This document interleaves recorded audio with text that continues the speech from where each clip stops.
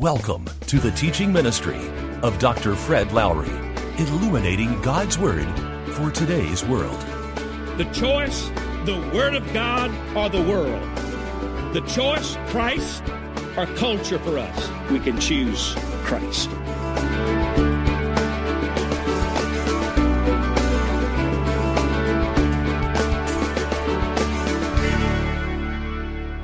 Americans are the whiniest people on the planet. You can't go anywhere without hearing somebody whining. And the poorest of the poor in America have it good compared to the rest of the world. 2 billion people this morning do not have electricity, and they've never had it. Probably never will have it. 791 million people are hungry this morning, and many of them will starve to death. We, the wealthiest, are the whiniest. We who have the most, listen to me, we who have the most complain the most. We whine about traffic and trains, and I'm there with you. I mean, I have done my share of whining, and I'm working on me. I can't work on you, but I'm working on me. I'm trying some things at the trains. If Leah's with me, I kiss her, and we talk about anything but the train. And if she's not with me, I just try to think of how many things I can thank God and praise God for before the train gets by. Now, I'm doing fairly well with that, but when the train stops and then it backs up, that's where I backslide totally. I'm in big trouble there. But it's so easy, and in traffic, you know, and of course the latest whine now is road rage, and you have to be careful out there because people will shoot you. So that's helped me, you know, not say some things right there. But it's so difficult to be out there in the traffic and see things that people do. And I get frustrated with women, and I know men do a lot of crazy things too, but men don't talk on the telephone and put on their makeup and drive at the same time. Men do not do that. But some of you do that, and so it's so easy to whine and complain about traffic and about trains. George Carlin says, the idiot behind me is tailgating, and the moron in front of me is driving too slowly. Also, politics and public servants. It's so easy to whine about people that serve us and work for us. You know, our president, George W. Bush, people whine and blame him for absolutely everything. They even blame him for the weather, for tornadoes, and for global warming. Because it's so easy to whine. And to be honest with you, you know, I watch Fox News to get the news as I think it ought to be given. But many times I have to, and the last time I mentioned Fox News, somebody wrote me a letter and said I shouldn't mention that, so don't even mail it this week because I said it again already. But sometimes I just have to turn it off because all I'm hearing is whining. And they have two people on opposite sides that are trying to out-whine the other. And sometimes, a whine is like a siren, an irritating noise. It just, after a while, it just will drive you crazy, and you just want to go out and get some fresh air or something. But politics and public servants. And then food and finance. Now, when we get hungry, especially men, whining can flow freely. Men get kind of, when they're hungry, they say things that they wouldn't normally say otherwise. They get PMS. Pre-meal syndrome. It's and when I go to restaurants, I get, it's so easy for me to whine at restaurants because, and I apologize in advance for those of you who work in restaurants, and I know that you're different, But it seems like service has gone out the window somewhere. And in these stores, where you can't find anybody to wait on you, and now they're all going self-service, and that machine acts like a machine so much of the time. So it's easy to whine in those situations. You think about it. When I go to a restaurant, I wait to get seated. I wait to get a menu. I wait to get the order. I wait to get the drinks. And then I wait to get the meal. And then I wait to get the dessert. And then I wait for the bill. And they have the audacity to call themselves waiters. I'm the one doing the waiting. 7 times I've waited already. And it's so easy to whine in those situations when whining absolutely does no good whatsoever. And since I've been doing this series, I've had so many opportunities to whine. It just seems like God is testing me, and over, the people around me are saying, if it's not one thing, it's another. Lee and I, last Saturday, we were coming home from Austin, Texas, and it was like 1:30 in the afternoon. And at 1:30 in the afternoon, now when I'm driving, I get sleepy. And so I was really sleepy, and I couldn't let Lee drive because she was passed out on the seat there. She was, so I decided I read this thing about McDonald's coffee, that it won one of the taste tests. And I'm a Starbucks guy, but there's no Starbucks out there, so I said, I'm going to pull in a McDonald's. And so I have to pull off the interstate into McDonald's, and I go in there, and I get in this line, and it's like about 8 of us in the line, and there are 2 lines, 4 cash registers, but 2 lines, go figure. And so I'm in this line. I get up to the counter, and the guy says, I'm sorry, we're out of money in this cash register. You got to get another line. Now, that didn't set very well with me. But now I've already pulled off the interstate, and I've already taken all this time. I've already spent that. So I go and get to the back of this line, and I stand here while they wait on about 3 or 4 people. And now they get money over here in this cash register, and now these people jump in that line, and here I am waiting again. I stay in that line whining, and I whine all the way up to the counter in my mind, and I ask for a medium-sized coffee black. And he says, sorry, we hadn't made the coffee yet. Well, I go back and get in the car and get back out on the interstate, and I go to the next town, and I pull off. And I go to McDonald's.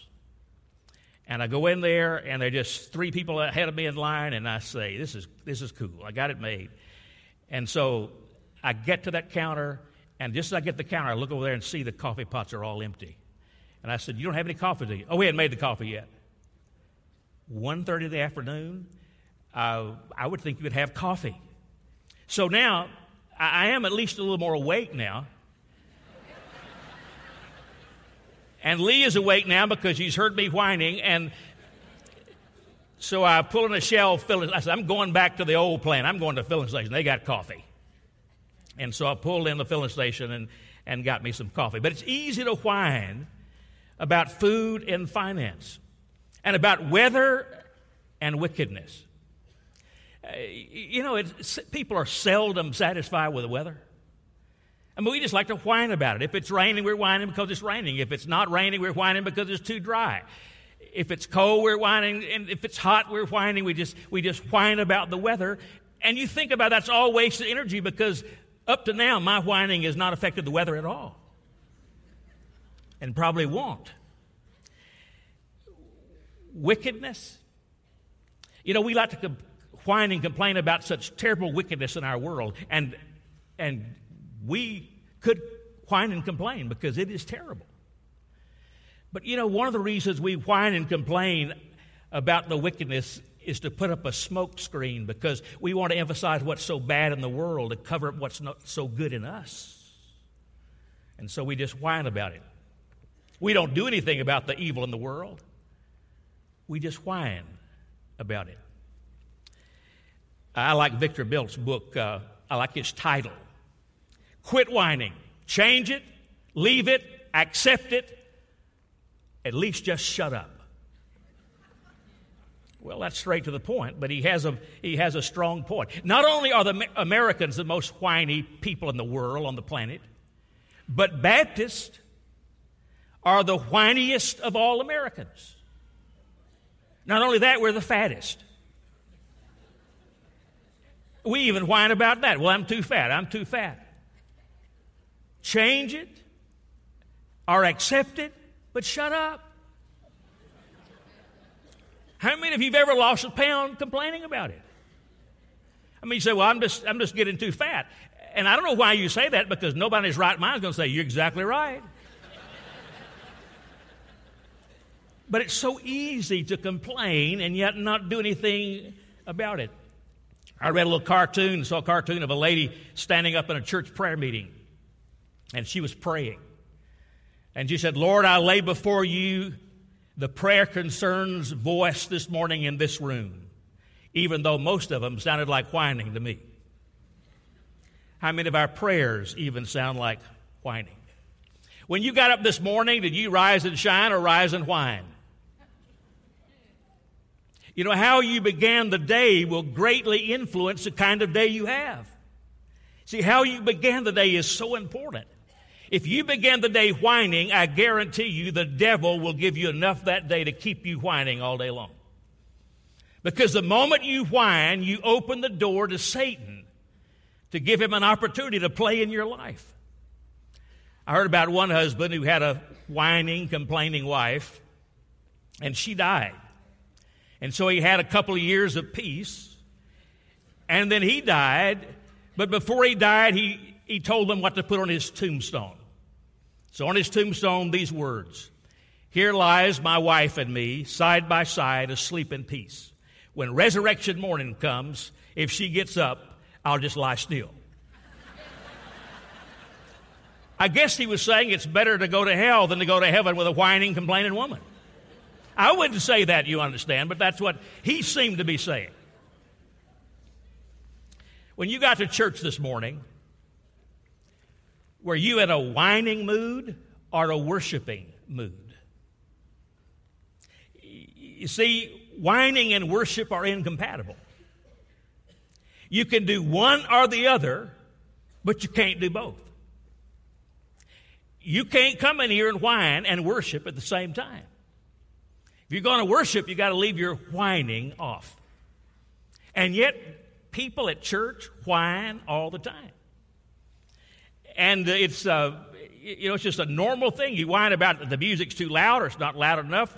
The speaking's too loud or it's not loud enough. The sermon's too long or it's not long enough. Not many of mine are not long enough, but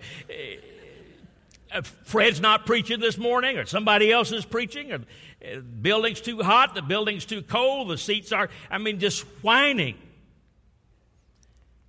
And we got a handful of people, they just whine all the time.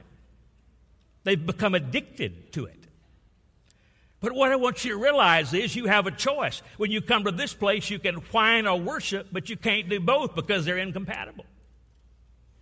That's why many people come to church and leave the same, because they don't really worship God. They don't really get with God. Because when you get with God in worship, what flows from you is thanksgiving and praise. Because let me tell you, what I deserve is hell. Anything short of hell is grace. And from my heart should come gratitude and praise to the Lord. For many, it's easy to whine when we're waiting on God. We want God to hurry up and answer our prayers. We want God to do what He's supposed to do by dark 30, or at least by Friday. And when He doesn't, there are three things that we do. First, we start wondering. Well, what is God up to? Is God going to do anything? Why hasn't He done something? We're just wondering. And then we start worrying.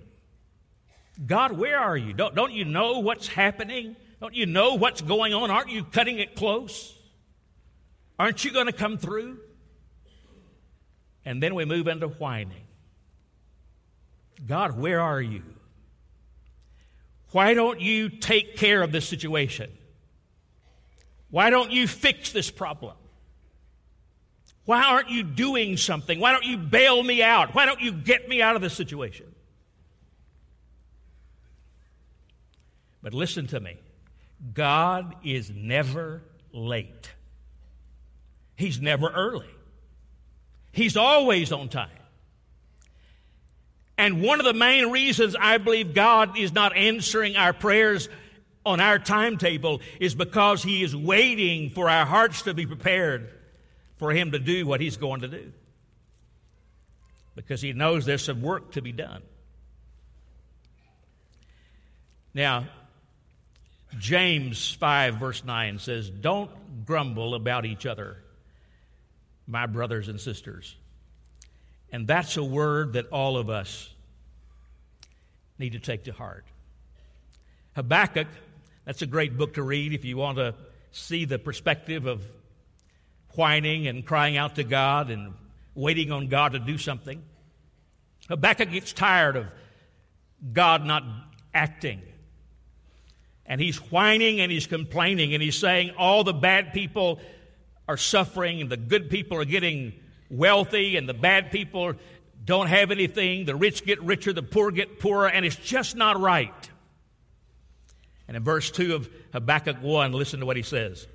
"How long, O Lord, must I cry out for help, but you don't listen?" Ever felt like that? How many prayers do I have to pray, but yet you're not listening? Why are you silent? And then Habakkuk, after presenting his case to God, he went off by himself and got alone with God and got quiet and waited to hear from God. Verse 1 of chapter 2, "I will climb up into my watchtower now and wait to see what the Lord will say to me and how He will answer my complaint." You see, what we do is we ask God for answers, and then we jump right back into our busy life and noisy lives, and we couldn't hear God if He said anything. See, we throw all these prayers to God, and then we walk out and just live our lives. But we've learned we've learned in God's Word that God speaks with a quiet voice, the still voice. And if we're distracted, if our lives are filled with noise and distractions, God may be speaking, but we cannot hear God speak. Let me mention 5 things that should really concern you about whining. The first is that whining is detrimental to your health and happiness, and it negatively affects those around you. See, whining is something you can't do, and you say, well, it's hurting nobody but me. No, it affects those around you. The second thing is that whining is highly contagious. Whiners carry this contagious toxin, and you can catch it from others, and others can catch it from you. If you are running around with whiners, may I just tell you that if you're not already a whiner, you will be one. Life is too short. Don't run with whiners. You say, well, I don't want to hurt their feelings. Well, sometimes you have to do what's best and what's right. And maybe you not ever help them until you pull away. Because if you run with negative people, you're going to come out negative. If you run with whiners, you're going to come out a whiner. It's highly contagious. You see these people, they're washing their hands all the time because the germs that are out there. Some people even wear masks. You have to protect yourself. Thirdly, whining is inconsistent with a biblical view of Christian living. You read the Bible, whining should not be a part of our lives. Number 4, if you constantly whine, you actually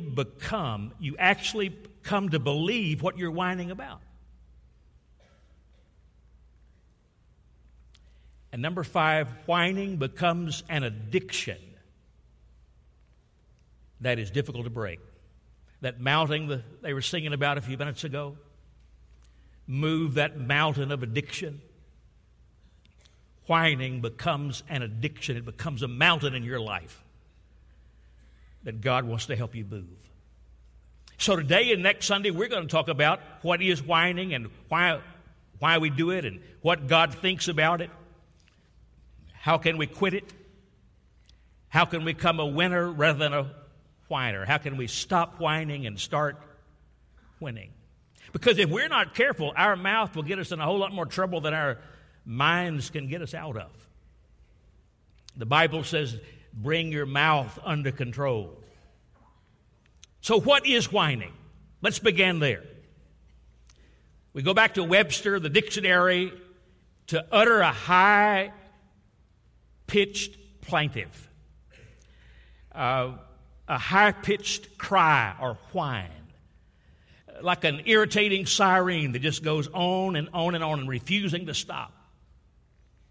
That's what whining is. Whining is known by several words that has the same symptoms: complaining, griping, grumbling, belly aching, and that Old Testament word, murmuring. That even sounds like what it is, murmuring. So all of those words, really, we're talking about the same thing. So whining is an expression of discontent, of dissatisfaction, and of unhappiness. Here's my definition of whining. Whining is the outward expression of inner discontent. Anytime somebody's whining, it's the outward expression of inner discontent. Now, why do we whine?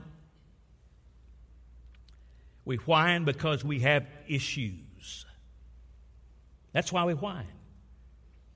It's the expression of what's going on inside us. We have a choice. All of us have issues. All of us have baggage. We have a choice. We can either deal with the issues or not deal with the issues. We could deal with what's going on in our inner lives or not. But if we don't deal with what's going on inside us, eventually it surfaces as whining, complaining, grumbling, murmuring. See, when you're around somebody they're just spewing out this negative stuff, the problem is internal. They got real issues inside, and it's coming to the surface. Unforgiveness, bitterness, resentment, unbelief, doubt, jealousy, hurt. You've been hurt deeply by somebody, and hurt people hurt back. These are issues within us, and if we don't deal with them, they come out in whining. Whining is clothed with impatience and intolerance and irritability. To be honest, the bottom line is whining is annoying, and it is petty, and it is distracting, whether you do it or I do it. Whining simply doesn't work. And I say it doesn't work. I could make a little disclaimer there, because it does work temporarily, because some of you with your whining kids, you have whined back, and you whined louder and stronger, and maybe you had some temporary results there. But whining kids will drive you crazy. It's like that irritating siren. And kids learn how to whine very early in life, don't they? I heard about one mom, and I'm not saying this, I'm just telling you what I hear, and I hear a lot of stuff. I read a lot of stuff. And this woman, when her child whined, she went and got the whine juice. And the child had to drink some whine juice, which happened to be vinegar. So I don't know what y'all do about that, but I'm just telling you, whining does nothing. It solves no problem. It makes no situation better. I mean, have you just, group just sits around and whines and whines and whines, and then you say, we just feel so much better now because everybody just whining. No. because it absolutely doesn't make anything better. It's an exercise in futility. And at the root of all whining is selfishness. That's why babies and children whine. That's why when Baptists are the whiniest people in the country is because we got a bunch of baby Baptists who won't grow up. Hello? We're whiny babies. Some of you have been a Christian 20 years and you're still a whiny baby. We're not growing up. You see, it's one thing, we're fairly patient with children who whine. But with a person who's 30, 40, 50 years of age, you don't expect that whining to come. So we whine because we have issues. The second thing is we whine because we're selfish. Someone said the tiniest package in the world is a person all wrapped up in himself. And that's so true. Whiners are self-absorbed, self-centered. They have an attitude of entitlement. Everybody's to take care of me. Everybody's responsible for taking care of my needs. What can you do for me next? A selfish person thinks first and last and always about himself. Selfish people are whiners. And when you think about it, even when you hear adults whining, it sounds a lot like those whining cries of children who want their own way. And what we need to understand is that negative thinking and whining have the power to take up residence in every cell of our being. And we can become negative people. So, why do we whine? We whine because we have issues that we need to resolve. Second reason, we whine because we're selfish. Third reason, we whine because we are unhappy with God. You may not want to admit this and deal with this, but a lot of whining among church folks is rooted in the fact that they're unhappy with God. An unbelief in God's Word. We know what the Bible says. We know what it says about whining. We know what it says about praise and gratitude. And so we whine because we struggle with the truth of God's Word. Or we have an unhappiness with God's work in our lives. We feel like God is better to our neighbors than He is to us. You see, we get caught up in the rat race. We've talked about that before. Because the area of finance, it's so easy to whine. And, you know, we whine and we work to try to catch up with our neighbors. And by the time we catch them, they refinance, and there we are all over again. Or the wife is whining that she doesn't overspend, her husband just under deposits. So it's so easy to get into that. But the root of it is of our unhappiness with God. We don't want to let God be God. We don't want to just turn our lives over to Him and say, I want my life to be like Jesus Christ. I want His attitude. I want to be positive like He was positive when He was on this earth. In the Old Testament, what does the Bible say about whining? Let's look in the Old Testament, Exodus 16, verse 8. Moses also said, you will know that it was the Lord when He gives you meat to eat in the evening and all the bread you want in the morning, because He has heard your grumbling against Him. Who are we? You're not grumbling against us, but against the Lord. Psalm 106:24. Then they despised the pleasant land. They did not believe His promise. They grumbled in their tents and did not obey the Lord.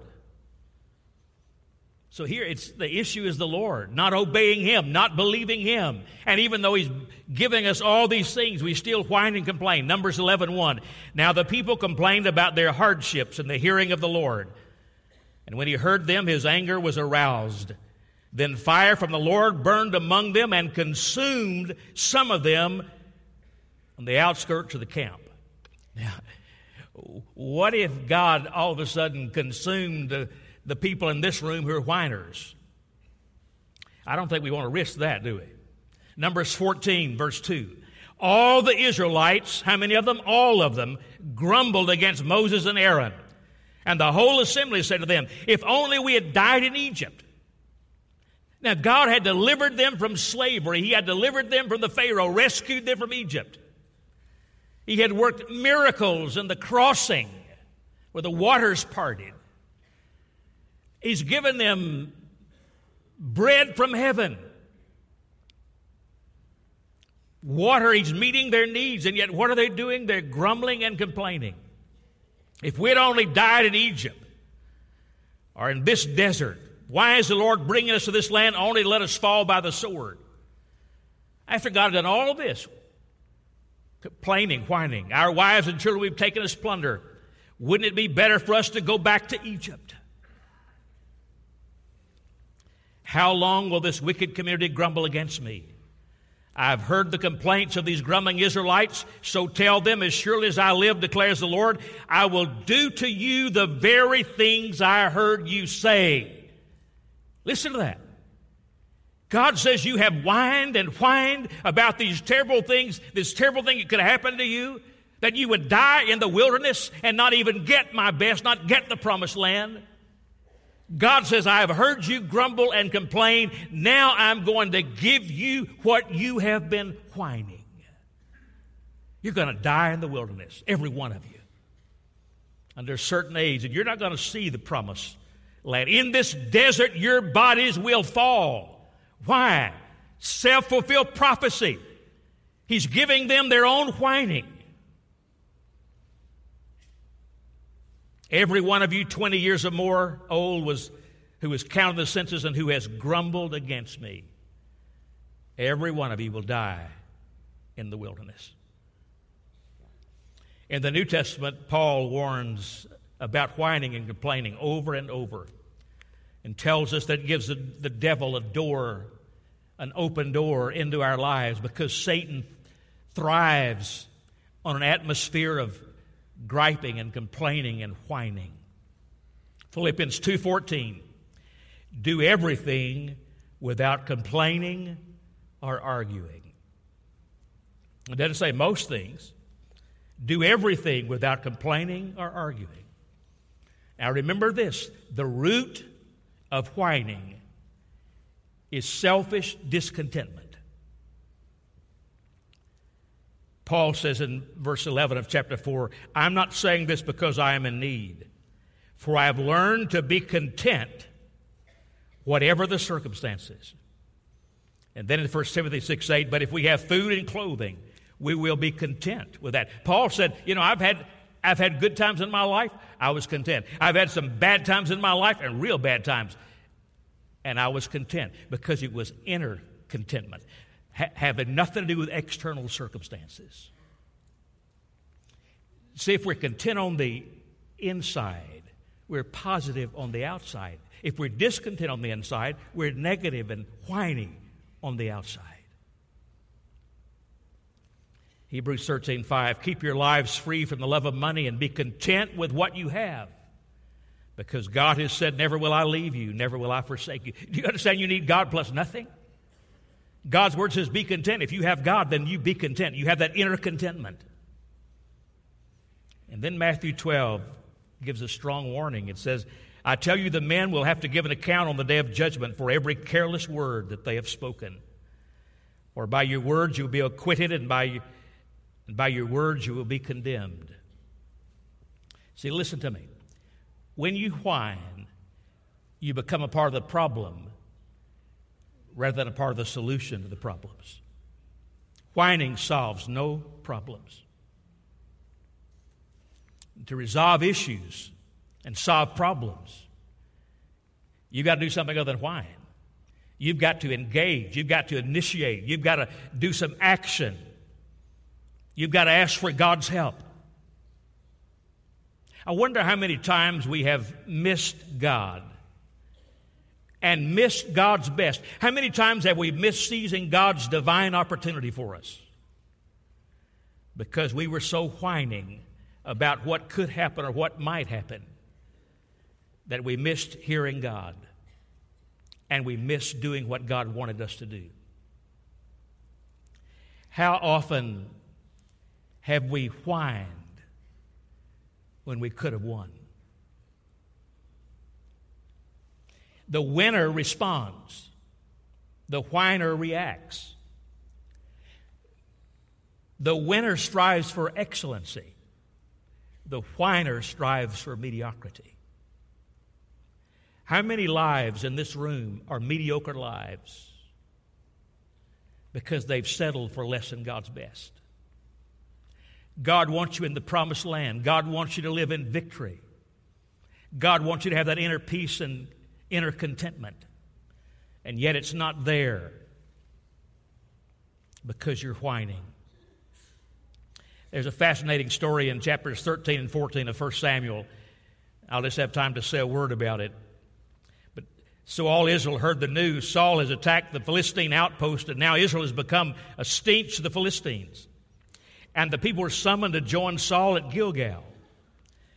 Philistines assembled to fight Israel with 3,000 chariots, 6,000 charioteers, and soldiers as numerous as the sand on the seashore. That's a lot of soldiers. That's a lot of chariots. Now, when the men of Israel saw their situation, these thousands of soldiers, all of these chariots, the weaponry, when they saw that, they went and hid in caves in the rocks and in pits and behind bushes, anywhere they could find a place to hide, because they saw the situation and they went in to hide. So Saul now counts his men. He has 600, including the king and his son Jonathan. And not one soldier, not one of the 600 had a sword or spear. The enemy had the weapons. They had the iron, but not Israel. So Israel was outnumbered, outarmed, outpositioned. Israel was on the low land, the enemy on the high ground. They had weapons, Israel had no weapons. But you see what we're about to learn in this story, it's not how many are against you. It's who you have with you and whose you are. So Saul and his 600 men, actually 598 when you take out the king and his son. What are these? See, all this crowd of soldiers ran and hid. He's left with 600. Now what do? They go hide under pomegranate trees. Pomegranate trees, and they whine about the odds against them, about the mess they're in. I'm sure blaming God, blaming everything but themselves. You see, anyone can lead when it's easy, but when you're outmanned and outnumbered and the enemy has the weapons, that's when real leadership comes to the forefront. Jonathan comes out of that crowd as the leader. Jonathan slipped off and got his armor bearer and says, "Come on, let's go. We're going to the Philistine outpost and we're going to face them." 2 guys, Jonathan and his armor bearer, going against this enemy that had all the weapons. When the men of Israel saw their situation was critical and their army was hard pressed, they hid in caves and thickets among the rocks and pits and cisterns. Some Hebrews even crossed the Jordan to get out of the land entirely. But look what Jonathan said. "Come, we will cross over toward the men and let them see us," the ones who have the weapons. Let them see us. If they say to us, "Wait there until we come to you," we will stay where we are and not go up to them. But if they say, "Come up to us," we will climb up, because that will be a sign that the Lord has given them into our hands. You're talking about a huge army with weapons. You're talking about 2 men. But Jonathan thought he had a word from God. He had a plan. And so he gives the test. The men of the outpost shouted to Jonathan and his armor bearer, "Come up to us and we'll teach you a lesson. Come on up here. We who have the weapons will teach you a lesson." So Jonathan said to his armor bearer, "Climb up after me. The Lord has given them into the hand of Israel." Don't you love that? I mean, here are 2 guys. against an army. The army has weapons. And they go up there and confront the army. And they say, come on up here. We're going to teach you the biggest lesson you've ever learned. We'll show you our strength. And Jonathan got excited. Isn't that great? That's what God said. God's going to give them to us. It's a done deal. Then the men of the outpost shouted to Jonathan, his armor bearer, come up to us and we'll teach you a lesson. So Jonathan said to his armor bearer, climb up after me. The Lord has given them to us. And Jonathan, his armor bearer, killed some 20 men on a half-acre of land. The first group they met, they killed. It's not about how many, it's who. Who is with us and whose we are. Then panic struck the whole army. Those in the camp and field and those in the outposts and raiding parties, and the ground shook, and it was a panic set by God. All of a sudden, this army panics, and it was like an earthquake, them trying to get away from 2 men. Where were the other 600? Hiding under pomegranate trees, whining. Where are you when there's a battle to be fought? Are you on the front line saying, if God says do it, I'm there? Are you hiding under pomegranate trees, whining? And if that's where you are, you miss the victory, you miss the joy. He was speaking to us Wednesday night on Gideon, same situation, where he had this army of thousands, like 32,000, and God said, you got to get it down, get it smaller. He got it down to 300. Because it's not how many, it's who we have with us and whose we are. Who do we belong to? I am a winner, not a whiner. And as a winner, I will choose to be positive and affirming. We hope you were blessed by our program today. If you would like a copy of today's program, go to www.fredlowry.com, where you can find this program and other Christian resources by Dr. Fred Lowry.